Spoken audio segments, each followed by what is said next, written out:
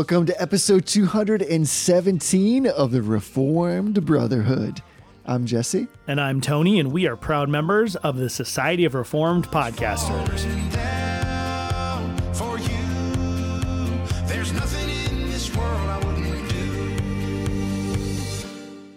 Hey, brother. Hey, oh, brother. What's good?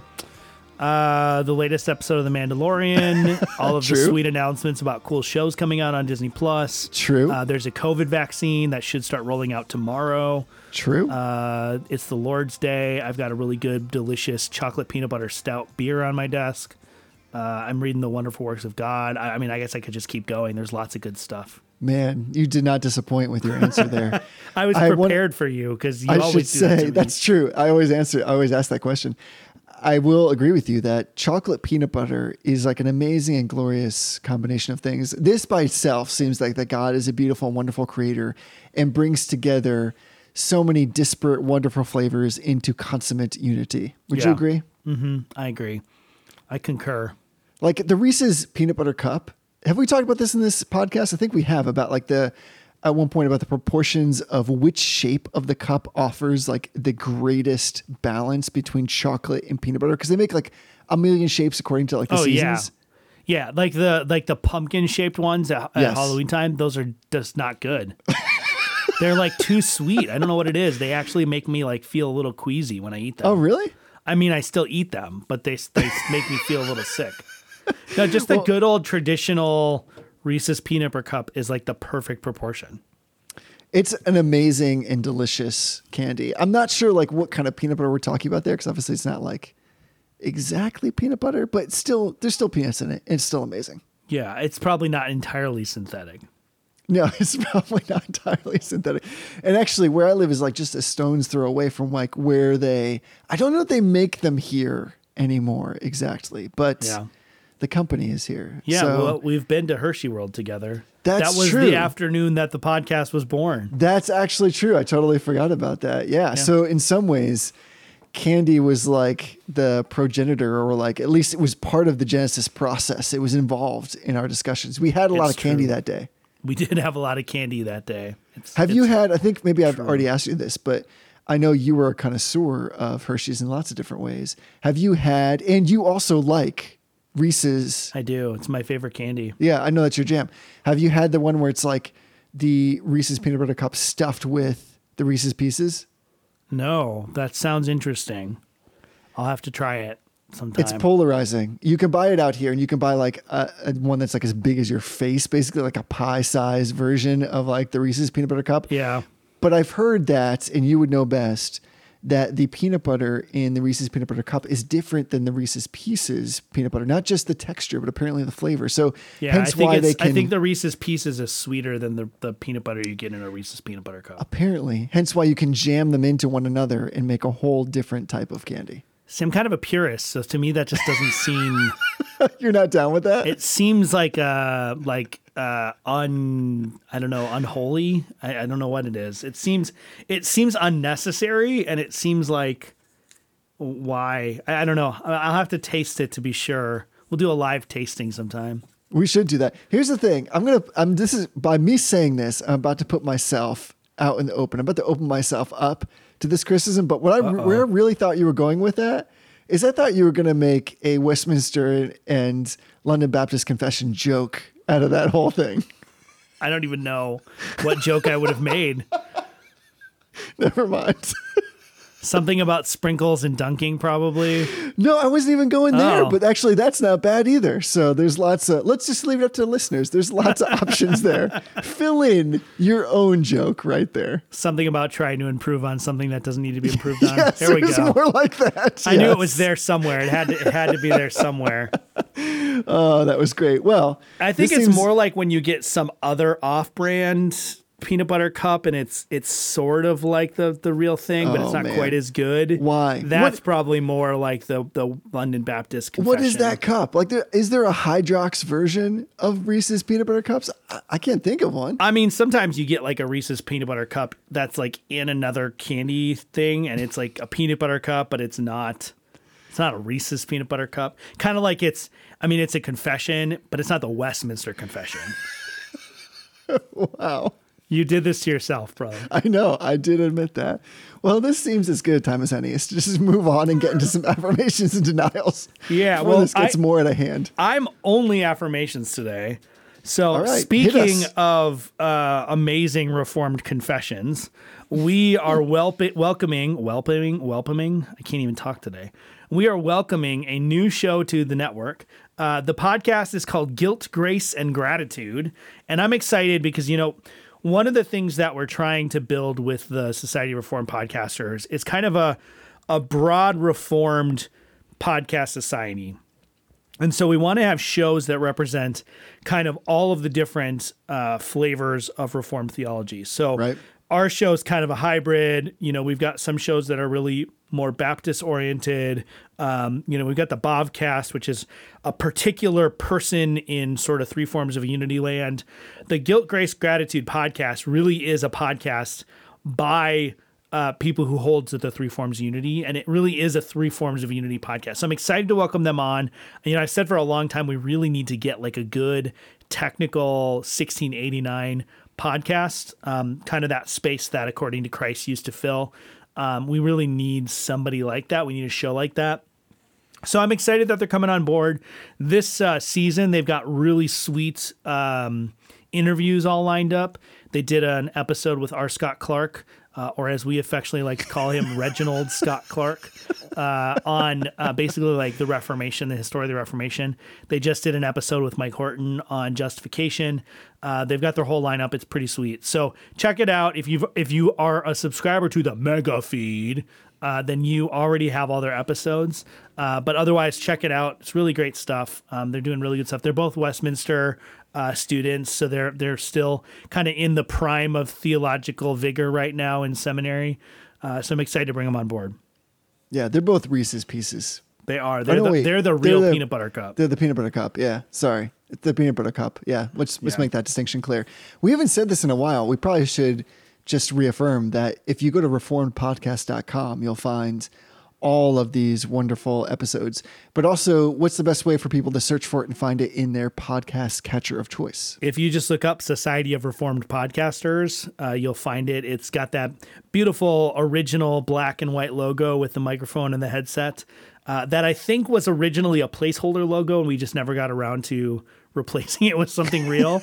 But once you're branded, you're branded. Works great. Yeah, if you look for that on the website or on any podcatcher, you'll find it. I think there's like 700 episodes at this point with all the different content. I think we're up to like 11 or 12 shows. So yeah, we're super excited to keep growing. I joked the other day that I'm playing Reform Podcast Pokemon, and I've got to catch them all. So if you start a Reform podcast, it's not going to be long before I find you and catch you. So you might as well just reach out to me when you're ready to start. We'll get you going. That sounded like a threat. I wish I could riff on that with you more if I understood more about Pokemon. I feel like Pokemon is the last frontier for you in terms of nerd culture because you're quickly catching up to me. I'm trying my best. So one of the other things what are you affirming? Well, one of the things I want to just jump on your affirmation for a second. One of the things we should say we haven't said in a while is just how much we appreciate those that give financially to our podcast. And there are those that give every month very faithfully to help us cover our costs and to make sure that we don't have to worry about a lot of the incidental expenses, which we used to pay out of pocket, honestly. Yeah. So it's just wonderful to have brothers and sisters say, we affirm what's going on here and the encouragement that's provided. So thank you for those that give. And if anybody is interested in giving, of course, like your first responsibility is to your local church. But if after seeking the mind of God and giving to your local church, you decide you'd like to give to us, we would be, of course, so grateful and thankful for you to do that. You can just go to reformbrotherhood.com, and there's a little link in the upper right-hand corner to Patreon, which is who we use to help us facilitate that. And we are appreciative for any gift that you might give to us because it does make a difference. It helps us cover a lot of the costs and make sure I thought about this recently, it's true that free podcasting is the best. Everybody should be able to have access to this information freely. You've received freely, you should give. And yet at the same time, like we've talked about, if you've ever listened to a podcast episode, and we have had them where the quality is awful, it's just such an awful thing to have to listen to. So we're thankful for those who have given to help us make sure that we can keep the quality of the highest level. Yes, there was that episode where it sounded like you were podcasting from the International Space Station. I never did quite figure out exactly what happened. You said something about playing around with settings. And Yes, that was my sure. fault. That was totally my fault. That's just not even a really great story. Just my fault. Jesse did offer to send me the original version of that file, and I declined because it was so funny to have the weird echoey space station version of it. It was great. So in terms of affirmations, here's what I'm affirming this week, and it's just a redux or a reprise. I'm coming back to something, Tony, that you affirmed. It was an application that I downloaded. Then it sounds like you promptly stopped using, but for some reason I kept using, and I found it to be really, really awesome. So I'm coming back to it for a second. And that's this application called Strides, which you can download, I think both if you're iOS or if you're Android. But all it is, so, yes. And I would say like all in quotation marks because there's a lot more than this, but it's just a way you put in things that you want to accomplish on any kind of regular schedule, whether it's every day or weekly or whatever. And then you just check them off when you accomplish them. Now, I realize that sounds like, why can't I do that in any number of other ways? You certainly can. But I love, one of the things I really like about this, having used it now for, I think like well over 100 days actually, is that the reporting on it is super sweet. So like you get a sense for like how good you are at accomplishing the things that you want to do and how successful you've been at trying to build really good habits. So I've used this for things like scripture memorization and I have to do like a lot of studying for things I'm working on right now for like flashcards, stuff like that. It's just a great way to kind of keep you accountable. But the joy is in being able, of course, to look at your results over the past and see like how successful you've been. So it's a great tool to help encourage you, but it's also a really great tool if you have a little bit of data in your life and you want to see how good you've done. There's one thing, there's a lot of things that I know about you, Jesse, but if there's one thing that I know about you, is that you love a good graph. You love a good graph that communicates actual information, and you love a good metric. So I can see how you would dig that. Yeah, I used it for like a day and I was like, this is too much work for me. I'm one of those people that downloads an app and gets all excited about it, and then I use it for a couple days and I get bored with it and move on to the next thing. I literally downloaded a new timeline tracking app and then I stopped using it like 2 days later. So it's because none of the apps I find are exactly what I want, but I'm not smart enough to make my own app. Right. I'm with you on that. I think we talked about how we share that. We're always out for like the next big thing. What's the thing that's going to like perfectly suit us? And this is pretty good for like, again, kind of just to track different activities. You're absolutely correct because right now I'm working from home. My wife is working from home. She came downstairs. She works upstairs. For me, that's like her coming home apparently because she works upstairs. She came downstairs and I was in the midst of working on something. I just said to her, I was like, man, do you ever just like put together a graph and you think this is a beautiful chart right now? It is such a glorious narrative. And she's like, we are so different. Yeah, but Jesse, you know that you and I are kindred spirits on this because it is not unusual for me to send you a graph that I'm working on for work with zero real context just to show you how pretty it looks. That's true. And then I have to spend like forever explaining to you what the graph actually represents and what the different metric points are. Because I get like super interested in it and then trying to analyze it. And which to say, I don't know if we were going to go here or not, and time already eludes us, but I was so happy that this week you texted me out of the blue and you said the question was all about statistics and permutations. I was literally on the couch like, this is the greatest text I've ever received from Tony in my entire life. It distracted you from your studies for the entire night. It was so great. I love that. So do you have a denial or are we just all affirmations today? I'm all about the positivity today. All right, we'll go. Do you have anything else or is that it? No, I think that's good. I'm affirming Jesus. Wow. Yeah. Well, tonight specifically, we're affirming the Holy Spirit. We are affirming the Holy Spirit. Yeah, that was segue master. And if you've been tracking with us, this is actually the third in a series where we've been talking about the Holy Spirit, his work in regeneration and sanctification and the benefits of the Holy Spirit. And I think because this series ended up being impromptu, we started with one episode. Yes. And then one turned into two, and then two turned into three, because that's how theology works, loved ones. That this may be the end, but it may just be the beginning. We don't know. We'll see what happens at the end of this. But we've been talking really, I think, about the chief work of the Holy Spirit and then how we understand that in the whole grand context of salvation and sanctification. And we've covered a lot of ground, so I hope people will go back and listen to those 2 previous episodes.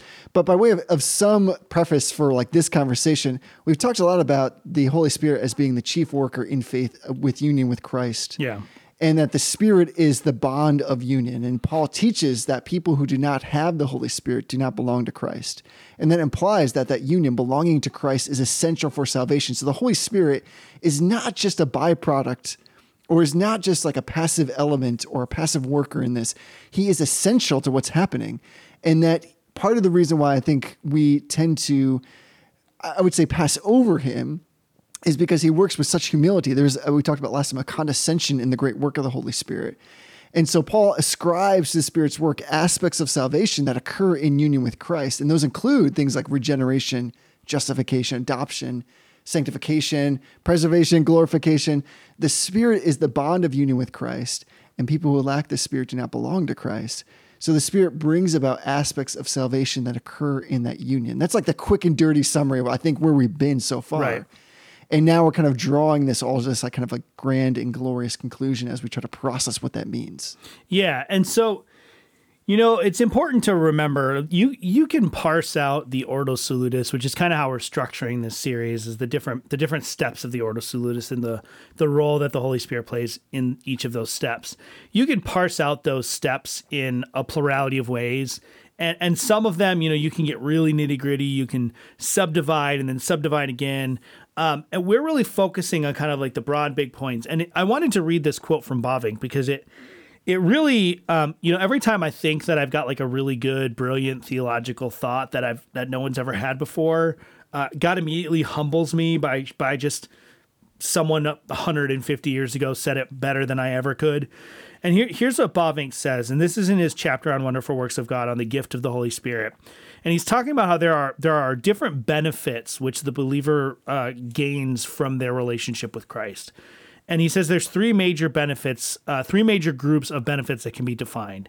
In the first place, there's a group of benefits, and I'm quoting now, which prepares man for the covenant of grace, introduces him into it, and gives him the ability on his own part, with a willing heart, to receive the blessings of that covenant and to accept them. These are the benefits of calling, regeneration in the narrow sense, faith, and repentance. A second group comprises these blessings which change the status of man in God's sight, free him from guilt, and also renew his mind. These are particularly the benefits of justification, forgiveness of sin, and adoption as children in the testimony of the Holy Spirit with our spirit, freedom from the law, spiritual liberty, peace, and joy. And in the next place, there's a third group of benefits, and these introduce a change into the condition of man, redeem him from the taint of sin, and renew him according to the image of God. To this group belongs especially regeneration in the broader sense, and dying and being raised with Christ, the continuous conversion, the walking in the Spirit, and the perseverance up to the end. All of these benefits are perfected and completed in the heavenly glory and salvation which God prepares hereafter for his own. So to boil that all down, Herman Bavinck already came up with this series, and he had it encapsulated in a chapter in a book that he wrote 120 years ago. Right on. So this is not new theology that we're doing here. This isn't new, a new way of looking at things per se. I'll be honest, it's a newer way of looking at things for me, which just reveals how much more I have to learn, which is both terrifying and also really, really exciting at the same time. But to break that down, where we are in this kind of progression here is we're now at the point where we've gone through that first group of things that kind of prepare someone for the beginning of their Christian life, right? He talks about preparing them for entering into the covenant of grace. They're brought back to life in regeneration. They're given a sense of the negative aspects of their sin. They're given an awareness of their estate of misery, to use the Westminster's language. We're kind of sort of through the beginning of that second part where we're talking about how the Spirit unites a person to Christ, which is where all of these benefits actually come from. And we're going to wrap out the series by talking specifically about justification, sanctification, and glorification. And it bears saying that a lot of what we're going to say about each of these different things ends up being kind of similar, because the grand scheme of it is that Christ first gained these benefits in a different way than we do. They mean something a little bit different when we talk about the justification of Christ or the sanctification of Christ or the glorification of Christ. But his justification precedes ours and then becomes ours, right? Right. That's really important. And Bavinck makes that same point earlier in the chapter. Actually, I'm going to pull it up and quote it. He makes that same point. And what he says here, he says, this fellowship with the person of Christ, which the whole beginning of this chapter is explaining how the Spirit brings this about. This fellowship with the person of Christ brings with it the sharing in all his blessings and benefits. There is no sharing in the benefits of Christ unless we share in his person, for the benefits are not to be separated from the person. And then he goes on to say, conversely, there is no fellowship with the person of Christ without sharing in his treasures and benefits. And so this idea, and it's funny because this came up almost on accident when we were talking about the Lutheran view of justification in the episode on the Lutheran view of the Lord's Supper. The central feature of Reformed soteriology is, in my estimation, is the fact that the benefits which we receive from Christ himself had to earn first. Right. So his justification he earns by his own merits, and then he gives them to us by his grace. His sanctification he earns by living a righteous life, and then he gives us that by faith, right? He was glorified in the last day, or he will be finally glorified when all of his people are resurrected and he takes ownership over the earth and reforms it. His glorification prefigures our own. And so we can't ever think of our own justification, sanctification, or glorification separately from the fact that our trailblazer, right? The book of Hebrews talks about him as a trailblazer, the person who kind of built the path for us before us. We can't separate those benefits from the benefits he earned and then gives to us through union with him. If we lose that, then we're no longer really in the realm of Reformed theology, if you ask me. Right. Yeah, that's well said. I mean, there's something that makes me, that there's like an a priori or logical appreciation for what God does in redemption. And some of that, I think, is so, I'm going to criticize myself, like so blasphemous to say, because it's like, how dare we try to provide some kind of critical analysis to what God has done here? We are just the clay. Right. And yet, I think there's something beautiful in that we can appreciate the beauty of like the logical way in which God brings us about, because I think what we're trying to generate is some appreciation for the fact that Jesus in his work, he is so much the second Adam, that he's so much the fulfillment of what God originally planned, that he comes in a sense under the covenant of works and earns everything. Everything that Jesus acquires, he earns for himself. And then as if that were not enough, he redeems all of what we are not by allowing us to participate in what he has earned, and almost not even just participate, but by being able to claim for ourselves by the Holy Spirit through the power of Christ what he has earned. Right. So that is amazing. And when you think of it this way, there is a separation. It's not just about like the economic responsibilities or duties underneath the Trinity, but the fact that of the matter is that Jesus Christ comes as truly man and truly God, earns essentially everything.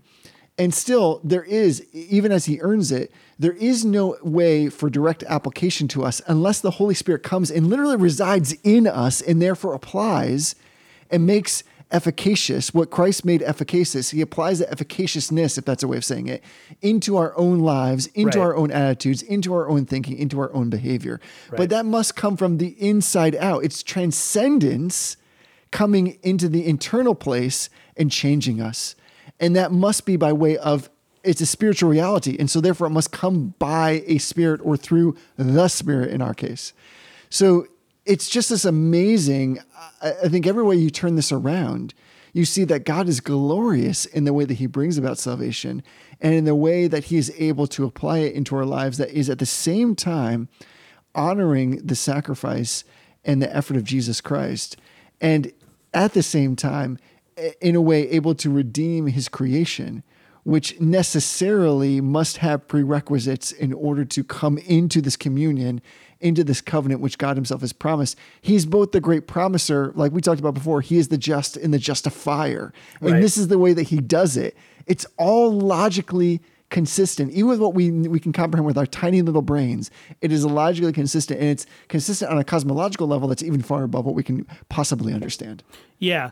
You know, in a lot of ways, I know you love a good financial metaphor. I do. In a lot of ways, and we talked about this a little bit last week, you know, Jesus writes the check, right? He's the one that fills up the bank account, and he writes the check, which purchase us out of damnation, right? Right. It's the Holy Spirit in this metaphor who takes that check to the bank and says, this payment is for this person, right? He's the one that applies that salvation to our account. So when we talk about justification, we often, we're talking about the imputation of righteousness. We're talking about Christ's righteousness becomes our righteousness, and our sinfulness is imputed to Christ, and then that's taken care of on the cross. So Christ bears the punishment that we deserve, and we bear the reward that he earned. That exchange, that's applied to us by the Holy Spirit. And so that's where I think a lot of evangelical theology, as much as some of our Pentecostal brothers and sisters who I think love the Lord Jesus Christ, are committed to him and follow him and trust him and are saved people, a lot of that theology is very anemic because it relegates the Holy Spirit to this sort of auxiliary thing, right? If you think about the way that, we've been critical. We did an episode with your friend Ben LeClaire early on about kind of this two-stage or two-phase salvation, not in the like federal vision two-stage salvation way, but in this idea that there's kind of first-class and second-class Christians. There's the first-class Christians who confess Jesus, they're justified, they're not going to go to hell, but they don't really live the full life now. For that, you have to have the Holy Spirit. Well, what that does is it relegates the Holy Spirit to this sort of unnecessary part. Yeah, it'd be great. It's a great benefit to have, but like you don't have to have the Holy Spirit. You don't have to be sanctified. You don't have to do any of that hard stuff. You just have upgrade to package. Right. Exactly. Like you can get by with the basic cable. You don't need the upgrade cable. It relegates the Holy Spirit to this like auxiliary place, and a proper understanding of the fact that the Father decrees salvation and all of everything that means. The Son accomplishes salvation and all of everything that means, and that it's the Spirit that applies that. A proper understanding of that pulls the Holy Spirit back to the shared center of gravity of salvation, right? It really allows for our salvation, our soteriology, to be a fully old Trinitarian theology rather than this sort of like weird binitarian theology with this like Holy Spirit add-on, which is what unfortunately a lot of the charismatic Pentecostal traditions, as much as they want to sort of seem to be like this theology of the Holy Spirit that puts the Holy Spirit front and center, what it does actually is it just sort of like pushes him out to the side. It sort of makes him this weird extra topping on the salvation pizza that you don't really have to have. And I'm just loving all the different metaphors. So I'm excited that we're looking at this because I think we all have a tendency, whether we like it or know it, we all have a tendency to do that with our theology. Even like the differences in the way we understand the covenant of redemption, right? There's the so-called Christological way to understand the covenant of redemption, which kind of formulates the pre-temporal covenant as a covenant between the Father and the Son, and it sort of excludes the Holy Spirit. And it doesn't do that intentionally. The strength of that view is it's trying to locate the covenant of redemption as an economic function of God, not as an ontological function of God. Right. And so it's a covenant between the mediator and the Father as kind of as God simply versus the mediator as a human representative even before the incarnation. Well, that's good, and I actually think that's probably right that we conceive of it that way. But the weakness of that view is there doesn't seem to be much of a role for the Holy Spirit in that. Right. So we have to be constantly aware and conscious. And like we said early on one level, I'm okay with that because the Bible does that. It doesn't exclude the Holy Spirit, but the Holy Spirit is perfectly satisfied, it seems, to point to Jesus, to point to the Father. It seems like he's totally okay with that. The way that the scriptures are inspired really point that direction. So if our theology simply reflects the proportionality of the scripture in reference to the Holy Spirit, I'm okay with that. But we have to be careful not to go further down that road than the scripture already does. Right. And I think that's where helpful study in this nuance is really brings us great joy and great blessing in our Christian walk, because in deference to lots of, like say, mainstream evangelical kind of lines of thinking that somehow push, like you're saying, the Holy Spirit to the margins, I think we're all guilty of this. when we realize that, often what we do is we try to pull back in and we try to overcompensate. And I think actually my greatest critique is where we try to overcompensate, which is there's lots of ink that's been spilled on how the Holy Spirit's been forgotten. So what we need to do is pray more for this indwelling, because there is this kind of second or higher level, and that's where the Holy Spirit does enter into the Christian life. And we're saying, no, it's far more earlier than that. It's actually in every work of the Godhead is the Holy Spirit present. And so there's a failure to appreciate that the Holy Spirit is the Lord and giver of life in every work of the Godhead. So that happens both at the start of our relationship with God and with Jesus Christ, his son, and also this very day as well. But we tend to emphasize this very day at the cost of what happens in the beginning, what is the progenitor of our understanding of justification and sanctification. So when we think about it, even when we just look at the scriptures, it's not like just at Pentecost, it's at creation. It's like the second verse of the Bible, right? Where we meet the Holy Spirit in scripture. He's hovering over the waters of creation, making the Father's speech meditated or mediated by the Son to bear its intended fruit. The Spirit is the divine person at work within creature reality to shape it and vivify it. That's just in Genesis 1. And so I think if we can get to the point where that really sets our context for how we understand the Spirit, we're much better off, because from that point on, there's basically an expansion or a continuation, a continuous work in the life of the Christian that is the Holy Spirit. The Spirit breathed life into Adam. It was a source of physical animation. And then since then, the Spirit leads Israel through the Red Sea to the Promised Land with the pillar and the cloud. Throughout biblical history, the Holy Spirit is engaged in judgment and power, leading his people by type and shadow to hope in the Messianic seed who will restore Adam's failed trial and enter the Sabbath consummation with his people in his tow. The Spirit hovered over the waters of Mary's womb. And in this season, we're quoting, and the angel answered her, the Holy Spirit will come upon you, and with power, the Most High will overshadow you. And therefore the child born will be called holy, the Son of God. That's Luke 1:35. So it's this context that I think we're trying to draw people back to. It's just funny to me how we course correct, but it's almost like, it's not that we course correct in the wrong way, is that we don't go deep enough into our understanding of the work of the Holy Spirit. Yeah. Yeah. Mike Horton makes the point in Rediscovering the Holy Spirit. He makes the point, and in other areas too, he makes the point, and I think it's the same one we're trying to make, is that when we try to bring the Holy Spirit back to the center of our theology, we often do so in a way that actually minimizes his role. Right. It's kind of the same reason. I don't remember exactly when it was, but I came to this realization that sometimes people put continuationism and cessationism on this spectrum. And the idea is cessationism is practically deism, right? God does his thing and then he just leaves us alone. And continuationism is that's the theology where God's actually really involved. But in reality, continuationism is more like deism than it is like Orthodox Christianity. And what I mean when I say that is, in Orthodox Reformed Christianity, not only is God involved in the miraculous things, he's intimately involved in everything, whether it's miraculous or not. And so it's as far away from deism as you can possibly get. It's literally the opposite of deism. Yes. Yep, where continuationism, what it does is it actually ends up being just deism with a little bit of miraculous intervention. The watchmaker has to come in and tweak the watch every once in a while, but other than that, he mostly leaves it alone. That's continuationism or charismatic theology.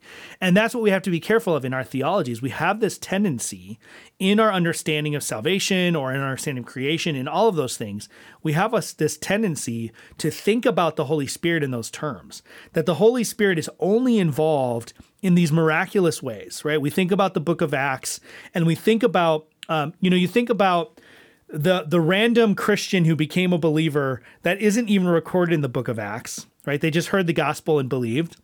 And then we have the Philippian jailer who had this miraculous experience where the jails opened up and, Paul converts him, right? The Holy Spirit is just as involved in the conversion of the rando who doesn't get any sort of mention in Acts, who just heard the gospel and believed, as he is in the conversion of the Philippian jailer or the conversion of someone on the day of Pentecost. There's the involvement of the Holy Spirit is not greater or lesser to any degree in those. And that's, I think if you boil down this series, what we have to come to, the Holy Spirit is intimately involved in every single moment of every single thing, and perhaps in a special way in all of the moments of every person's salvation, whether it has a miraculous story or I was a gangbanger and I killed 50 people and then I found a Bible and came to Jesus, or I was raised in a Christian home and I just don't ever remember a time where I didn't love Jesus. The Holy Spirit is no more involved in any one of those conversion stories or Christian testimonies than he is in any other. And that's the central point of this series. Yes. The Holy Spirit does it from start to end. And that is to say that when God saves someone through the Holy Spirit, that is a miracle. It's always a miracle. In every way, it's a miracle. And I think we belabored that point of Paul speaking very explicitly about how like Paul's not a dumb guy. So like when he uses metaphors that say like the person is dead, he's not meaning that there's something on their own volition that they're able to manufacture and somehow come with open, empty hands and to receive this gospel, this good news message. That all they needed was just something to reach out and grab, as if like a life preserver just needed to be thrown to them. They're absolutely dead. They need to be resurrected and regenerated. That is a miracle in every conceivable way. The human heart is so hard. People are so stiff-necked that really for there to be any kind of turnaround of any kind of degree, of any magnitude, is a miracle of epic proportion all the time, full stop. And so that's what the Holy Spirit does. And then yet, above and beyond that, he's also doing extraordinary work in ordinary ways. Like, I think one of the ways people could describe the podcast that we have is like ordinary means. Because we always talk about how this is the way God works.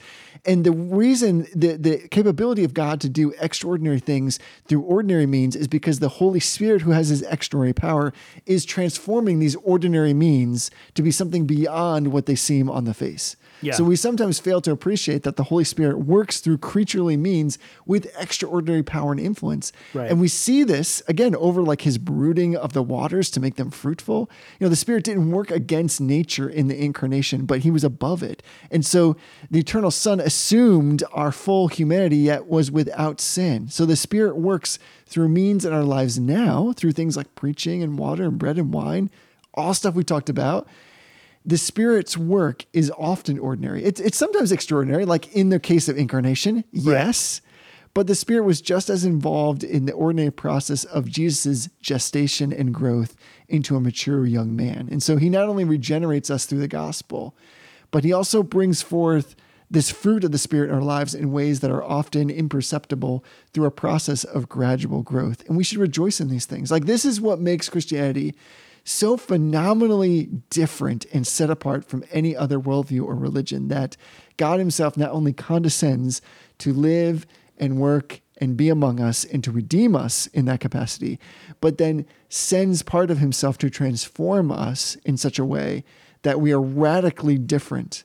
Yeah. And that transformation is like part of, like, it's involved in the cereal that we ate this morning and in the conversation that we're having right now, that he's so intimately involved. Like, I love what Paul says, speaking of financial metaphors, when he says the Spirit is your down payment. It's how you know you've been secured. It's the performance bond. It's been what's set upon you to emphasize that God owns you now and that he's intimately involved and interested in who you are. When you make an investment in something and now you have quote unquote skin on the game, no pun intended, though we could use it here, we see that there's a different type of ownership and interest and responsibility and accountability. And that's what God has done for us. And that's unequaled in all of history. So when even Moses looks ahead, when even Abraham looks ahead and they say, like, what God is like this? Yeah. Who comes and redeems his people, who purchases them back. They're not just saying that to be hyperbolic or like to bring some kind of poetic license into play here. They're literally asking the question by saying, go do the math, go find another God like this. There is not one that exists. Yeah. And, you know, I think that brings us to a good transition point to start talking about sanctification and glorification, because as we've said, you know, this Ordo Salutis model of like these discrete steps, it's kind of a necessary frailty of humanity that we have to kind of break things up. But what we're really talking about when we talk about this Ordo Salutis is the new life that the Spirit creates, right? It's not as though he like takes someone who's kind of sick and makes them feel better, but he creates new life. Right. And then that new life just does what new life does. And in the life of a Christian, that new life, once the first act of new life, if you want to phrase it that way, is faith, right? God Right. creates this new life. That new life trusts in Jesus Christ as its first act, and then because of that trust in Jesus Christ, it's united to Jesus. It becomes one with Jesus, and then all of the benefits which Jesus merited in his life, death, and resurrection, all of those then flow from that. So we've talked about justification, but sanctification itself really is just the new life working itself out. It's not justification working itself out, right? That's the Lutheran view. That sanctification, I think it was Gerhard Ford. Maybe I'm wrong. Don't quote me on that. But basically there's a Lutheran scholar who said sanctification is just getting used to your justification. It's getting used to your new status, which isn't, it's not right? It's not. Like, sanctification is more than just getting used to a new state of affairs. It's the new life that is yours expressing itself. And so, one of the things that I've been thinking about, there's all this news about the vaccine and efficacy and whether it's going to work. And one of the things that I've been thinking about, I don't know if I did this on purpose or if it just came up. We talk about vaccines in terms of their efficacy, right? If this vaccine doesn't actually keep you from getting coronavirus, it's not a very good vaccine. Now, I get it. Yeah, there's somebody out there that's like, well, not all vaccines keep you. Some of them just are trying to make you not have symptoms. I get it. But broadly speaking, when we think of a vaccine, what we're thinking of is it's a protection against actually getting sick and being afflicted with a particular pathogen. And one of the things that is interesting to me is to compare that to our understanding of perseverance of the saints, because that's intimately involved with our understanding of sanctification. Perseverance of the saints is really just a corollary to say God actually accomplishes sanctification. He actually accomplishes what he says he's going to do. And so it's not quite right to say that like justification is like a vaccination against sin, but in a sense, this new life that God gives us is a vaccination against death. And if we could receive this vaccination against death, being the work of the Holy Spirit, that's what this vaccination is that he protects and preserves us. He empowers us to live a new life. If we could receive that vaccination and still fall away from that and still die, then that would be not an effective vaccination. Right. So this corollary of sanctification, which you and I have been very specific on, sanctification is something that God does to us. And there are real consequences in terms of good works that result from it. And those consequences are so intimately connected with the fact of sanctification that if those consequences don't exist, being good works specifically, that there's a really good reason to think that sanctification itself doesn't exist. But strictly speaking, my good works do not sanctify me. My good works don't make me holy any more than they made me righteous. And that's really, really important. But at the same time, if we say this infusion of new life that the Holy Spirit gives us could somehow still result in us dying eternal death, then what we've done is we've said the Holy Spirit is not competent to do the job that he set out to do. He's not competent to apply the salvation which Christ redeemed. We've got all of these Trinitarian issues now where the will of the Father is different than the will of the Son because the Father only elected some, but the Son died for everybody, but the Holy Spirit applies the work of the Son only to some, even though the Son it gets to be quite a mess. But we have to remember sanctification is something that the Holy Spirit affects in us. It's something that he does to us. And the Holy Spirit is competent to do that, right? God is faithful to finish the good work of sanctification, which he started in us in our regeneration and justification. Because it's not us, right? It's the Lord who wills and works in us. Right. So that we might will and work to do good works. Right. So we have to always ground. And this is why theologians talk about sanctification. It's not necessarily the case that we call the Holy Spirit because the Spirit is holy. That's true. But the reason we call the Holy Spirit, or one of the chief reasons we call the Holy Spirit, is because he's the Spirit of holiness. He's the one who makes us holy. It's not just a description of the status of the Spirit. It's a description of the work of the Spirit. He's the Spirit who makes us holy, so we call him the Holy Spirit. So sanctification, as we said, it's not as though the Holy Spirit is not active in these other ways. But the Holy Spirit is chiefly attributed with the work of sanctification. And that's really important as we understand the Holy Spirit to land that, because it does shape even something like this threefold rubric that we use of, the Father decrees, the Son accomplishes, the Spirit applies. Sanctification is, in a sense, salvation applied. Right. It's the justification is kind of salvation accomplished in one sense, and sanctification ends up being sort of the application of salvation to our lives, to us as people. It's what transforms us, it's what changes us, it's what makes us look more like Jesus. Justification doesn't make us look like Jesus, it gives us the status of Jesus. Right. Sanctification not only gives us the status of Jesus, it makes us look like Jesus. It transforms us into his image, not just into his legal status, which is what is accomplished in justification. Yeah, that's important. I think part of that's why Christ says that he's come to bring abundant life. He's earning that life, but the application, the ability to walk into, so to speak, the stream of abundant life happens by the power of the Holy Spirit. Right. And I like what you're saying. This just gets me excited because I think that this is what we often just fail to remember, is that even Paul clearly need to make that differentiation and to remind people, because he says, having begun in the Holy Spirit, have you so far moved away from the Holy Spirit in just your daily walking and your living out and your manifestation of life and living? Have you forgotten that the power that brought you into that stream is the same one that holds you in there? And so I think we need to remember that when we speak about the grace of God, the grace, that word literally means like divine power, ability from another source that comes to us through the indwelling of the Holy Spirit. So we ought to, I think, just lean into this truth that as we try to walk in a way that's consistent, as we try to understand the scriptures with fidelity to what they actually mean, that unless we're actually praying and relying on the Holy Spirit, then we're actually not really walking in a way that is consistent with what it means to follow after the Lord Jesus Christ, because he modeled that that's the way in which he lived when he spent his time walking among us. And so we really ought to be particular with that. We ought to spend time worshiping God and then not trying to, but requesting that the Holy Spirit fill us for the purposes of being more sanctified.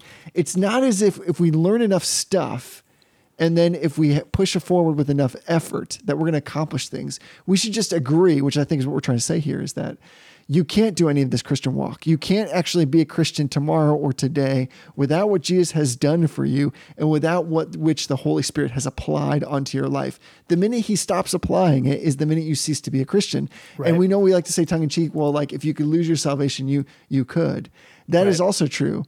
But I think what's the corollary is also equally significant, and that is you can't go out tomorrow and be patient or kind or anything else that's a fruit of the Spirit without the Holy Spirit actually doing the work on your behalf and applying it for you. Now, there is a submission that happens there, but we shouldn't get it twisted and think that, well, we're accomplishing something great in partnership with the Holy Spirit. That's not the way this works. Like God, if he is able to hold us, it happens because Jesus Christ earned it and because the Holy Spirit applies it even this very second. Yeah. When either of those things break down or we try to take responsibility, even in part for any one of those things, then what we're going to find is if we could actually take responsibility, the whole thing would fall apart. Yeah. And that we wouldn't actually be a Christian. You cannot be a Christian without this beautiful chain and the work of God through the economy of the Trinity. Yeah. Yeah. So the last kind of portion of the Ordo Salutis to talk about is glorification. And glorification is one of those it's one of those words that I think we all use, but very infrequently do we actually define it, right? It's kind of like Augustine said, if you ask me what time is, I know what it means, but if you ask me to define it, I'm at a loss for words. That's probably not the actual quote, but it's something like that. It's close. And that's good. I think glorification is kind of like that, right? We have this sense in our heads. Well, glorification is like what happens, it's sort of what happens when we get to heaven, but then it's maybe in more of a sense is what happens when we're resurrected. You know, we talk about like, well, the glorification of Christ. Glorification specifically in terms of Reformed theology, glorification is what happens upon the resurrection. So there is a sense which it's true to say that once we die and our spirits go to be with Jesus, that we sort of pass into a state of glory, right? But the true glorification of humanity is in the reunited, glorified body and soul of believers. And that's important because one of the things that is connected with the work of the Holy Spirit in the scriptures, specifically in reference to the life, death, and resurrection of Jesus Christ, is the resurrection of Jesus Christ. And that's one of the hard things, is that we don't often think about, we mentioned this before, the resurrection in the scriptures is not primarily attributed to the agency of the Son. Right there, like I said, there are some passages where it talks about the Son lays down his life, he takes it back up again. We're not saying that the Son is not involved in the resurrection, but predominantly in the scriptures, the language used of Christ in reference to the resurrection is passive language. Christ was raised. And when we look at Romans, I think it's chapter 10, might be chapter 8, but when we look at the book of Romans, the specific agency or the specific power of resurrection is the Father working through the Spirit. Right? This is one of the few places in the scripture where it actually talks about the Holy Spirit in terms of being a power, right? And so when we think about glorification is kind of the terminal point of sanctification. It's where that new life that we've been talking about kind of reaches its fullest expression and then stays in that state for all eternity. And that involves not only the transformation of our spirits, the moral quality and the spiritual quality of our spirits into a greater degree of affinity and a greater degree of representation of Jesus Christ, but it involves in some sense, and this is a mysterious sense, even Paul kind of says, like, we don't really know exactly what it's going to be like. It involves the transformation of our bodies in a way that is mysterious still. And so the Holy Spirit in Scripture is the one who's given this role or given this agency in the resurrection of Jesus Christ. And that by extension now becomes an agency in the general resurrection of the dead, of those who are raised to glory, right? So the Westminster Catechism, the Shorter Catechism, says, what benefits do believers receive from Christ at death? It says the souls of believers are at their death made perfect in holiness and do pass immediately into glory, right? So we're saying that there is truth to the idea that the soul in heaven, apart from its body, is still glorified, or it passes into glory. But then question 38 says, what benefits do believers receive from Christ at the resurrection? It says, at the resurrection, believers being raised up in glory shall be openly acknowledged and acquitted in the day of judgment, and made perfectly blessed in the full enjoying of God to all eternity. So when we look at this is one of those things, I'm going to get hate mail for this. One of the things that the Roman Catholics get right in their reflection of purgatory is that nothing unholy will ever be allowed permanently into the presence of God, right? They get that right. The how that thing is made perfect, they get as wrong as you possibly can. Right. But the fact is that the eternal enjoying of God not only is tied to glory, to our own glorification, right? There's a sense that we become glorified in that enjoyment. It's in 1 John, I think, where it says we will see him, and because we see him, we will be transformed. Mark Jones has this brilliant connection. I think he probably stole it from Red Boots Owen, but he has this brilliant connection about the reason we don't want to have images of Christ is because it's this sort of like attempt to cheat and bring the beatific forward in time, beatific vision forward in time.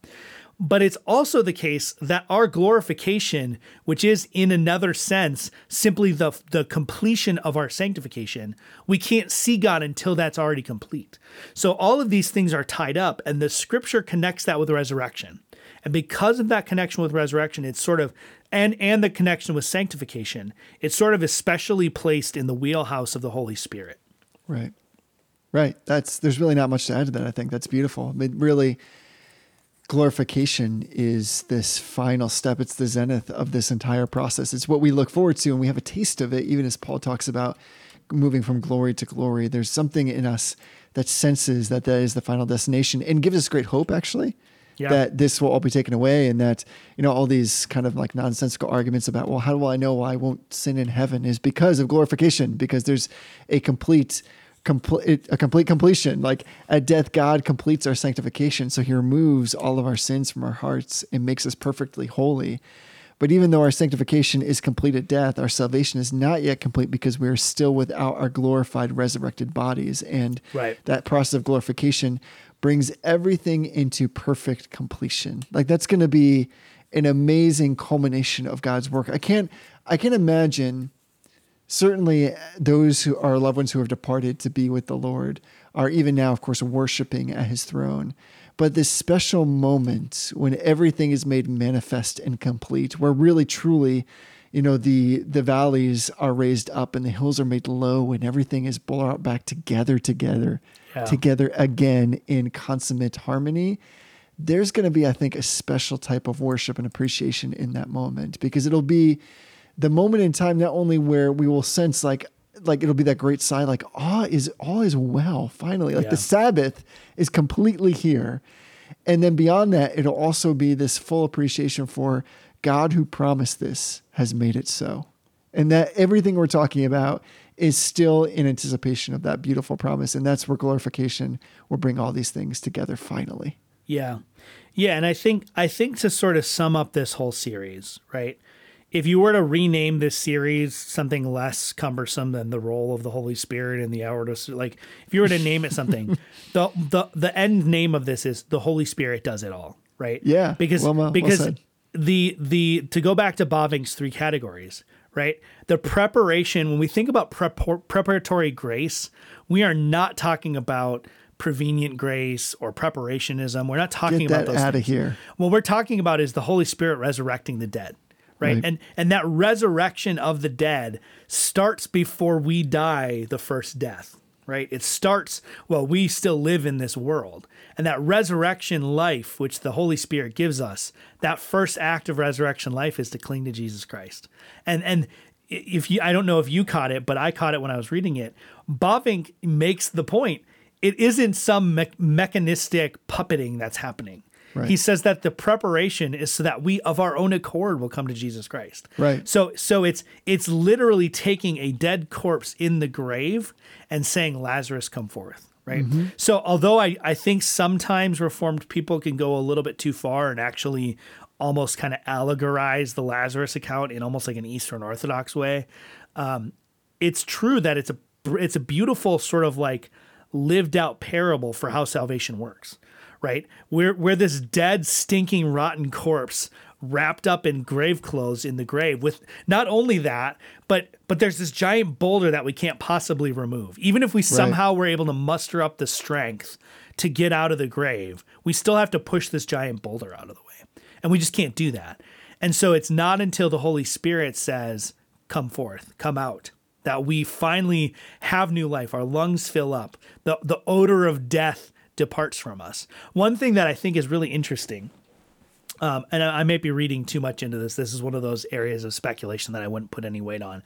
I used to be, when I was in this big Lutheran megachurch in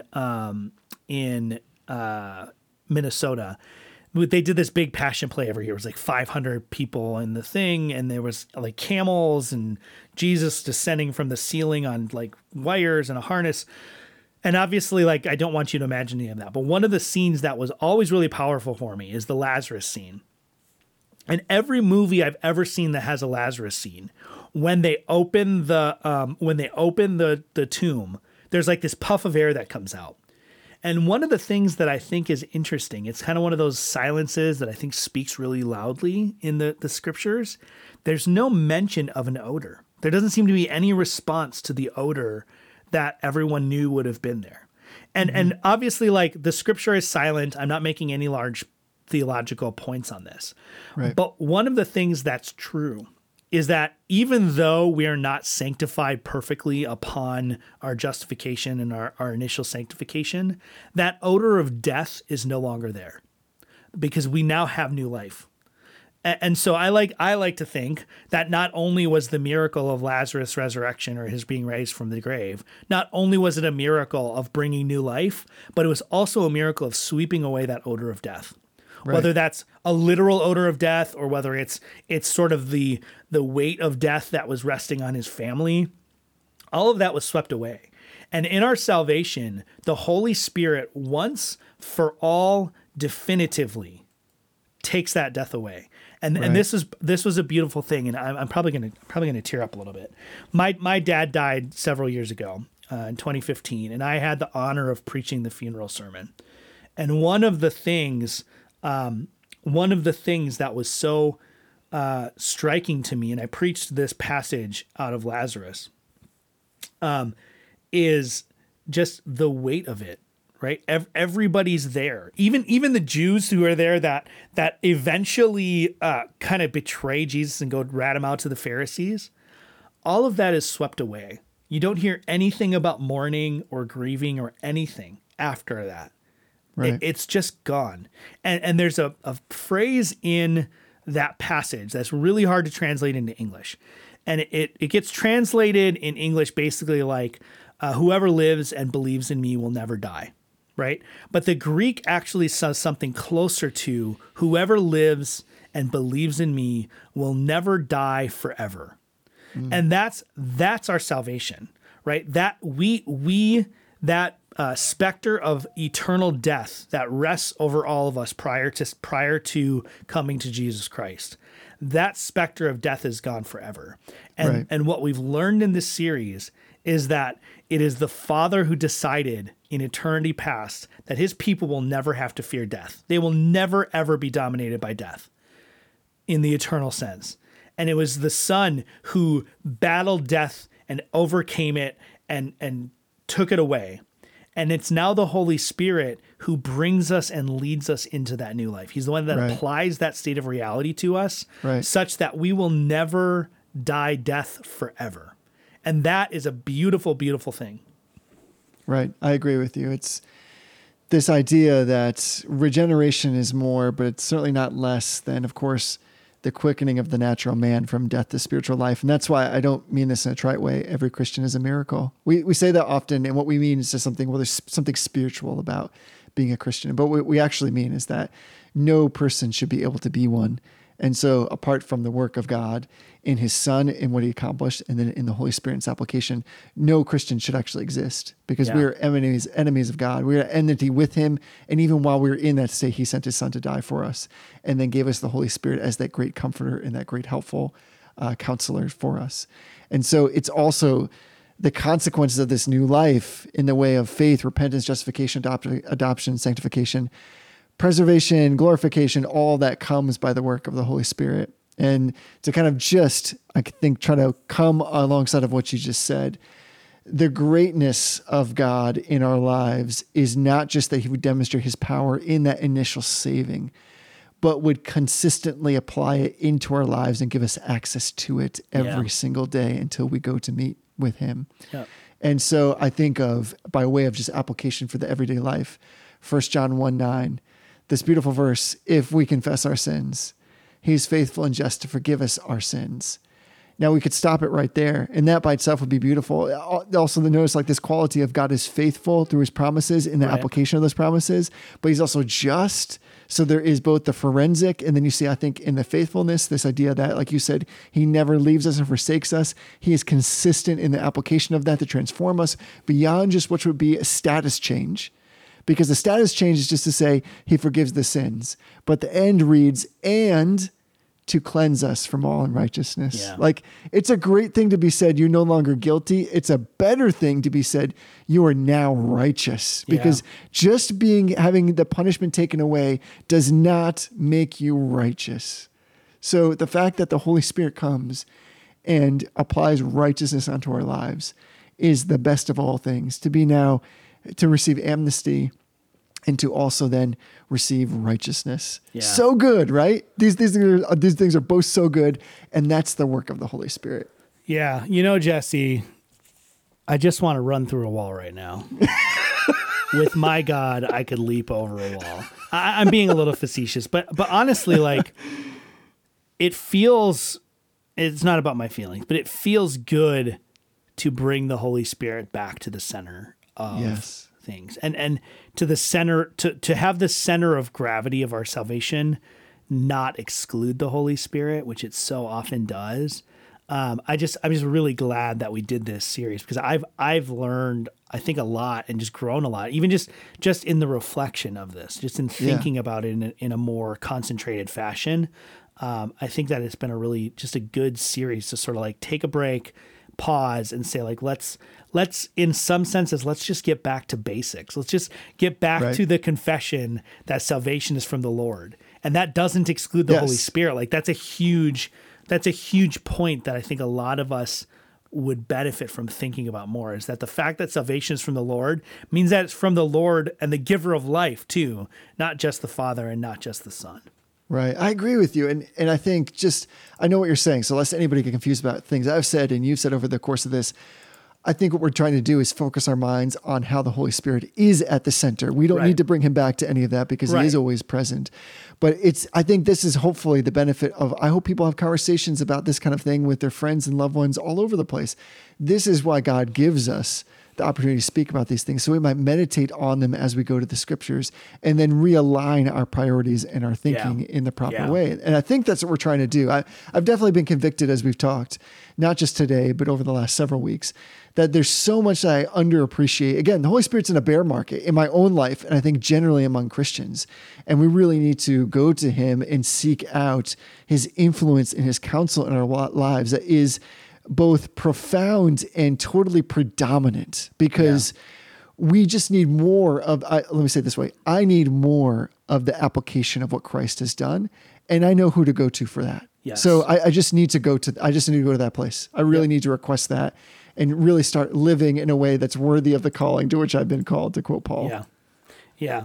Well, I think that we probably could keep going on this, but time does keep slipping away, or in the words of my close personal friend, I knew you were going to say this. Time keeps on ticking into the future. Away. Yeah, ticking away. So I wanted to announce, we've kind of teased at this a little bit, but we have selected a new book for our next book club. We are going to start it in the new year. We'll announce an official start date probably on next week's episode. But we have selected the book Reset by David Murray. And you can get this anywhere you want. It's available on ebook. Jesse and I are reading through the ebook, so that when we reference page numbers or location numbers or whatever, that's what we're referencing. But this is a book that I think, there's this strange paradox that's going on where we're all spending so much more time at home, but we're now filling all of our time at home with other stuff, even more than we ever have. The desk that I sit at right now while I record this is the same desk that I sit at when I read my morning devotions, that I sit at when I work for my work at the hospital. So our lives, even though in some ways our lives are becoming a little simpler because we're working from home more often, and that's likely to continue, even after coronavirus is more or less a thing of the past. But this book is a book that he wrote coming out of a season of burnout in his own life. Right. It's intensely practical. In many ways, David Murray, he writes like a Puritan. So each chapter is kind of its own practical step. So we're excited to do this book. We're going to try to do 3 chapters a month. So three episodes a month. And then we'll leave a fourth or sometimes fifth episode of the month for kind of grab bag stuff. So you can pick up the book. It's very affordable. I'm excited to work through this book. I'm stoked too. And we've picked some larger works in the past. So we wanted to get this in the kind of the right kind of length, and it's 208 pages. And the reason why we're saying this so far ahead of time is because we really want people to buy the book and come along with us in the journey. I know that that's not always easy and people have different time commitments. So we tried to choose something that, besides just listening to our silly little voices talk about the book, that you would also read it as well. And maybe invite some others into the midst of reading it.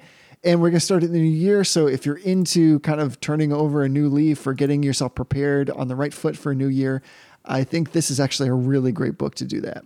Yeah. And Murray, he mixes the theological and the practical in this book. I haven't read it yet, but I've read enough of it to know, and just listening to David Murray in general, he weaves the practical and the theological and the scriptural. He weaves all those things together so seamlessly that it really is the fruit of a life of ministry. And this is what we talk about when we talk about Puritan application of scripture. Is It's not, coming out of the Reformed preaching series, one of the things that we kind of both came to the realization of is that we shouldn't be allergic to application as long as it's application that's actually biblical application. And this is Murray's way of doing that to a problem that, frankly, I think all of us in this sort of modern age, we all face burnout. We all live with our digital devices strapped to our hands. We all sit in front of our computer all day. There's always a list of things going on. We're always behind. There's always more to read. There's always more to do. So I'm looking forward to this book just being, let me go full in on the pun. I'm looking forward to resetting by reading the book Reset by David Murray. Well done. And just to like kind of tease, just to whet people's appetites, he has a clever way of the way in which he's titled these 10 chapters. I'm just going to run through them really quickly because they're just one word titles, but see if this appeals to you. See if even these words pique your interest, because if you're like me, a lot of these, I just want to say, I want to understand what he means. So reality check, review, rest, recreate, relax, rethink, reduce, refuel, relate, resurrection. Yeah. Good Interested stuff. Yet? Get the book. Yes. So check it out. We'll announce an official start date as best as we can figure out. We'll announce that next week. That'll give you lots of time to pick up the book, to get started on it. And, in case you're listening to this, in case you haven't been with us through the Reformed Preaching series, this is not going to be a page-by-page analysis of the book. Right. We're going to read the chapters. We're going to take as much practical guidance of it, and then we're probably going to talk about something only tangentially related because that's how we roll on the Reformed Brotherhood.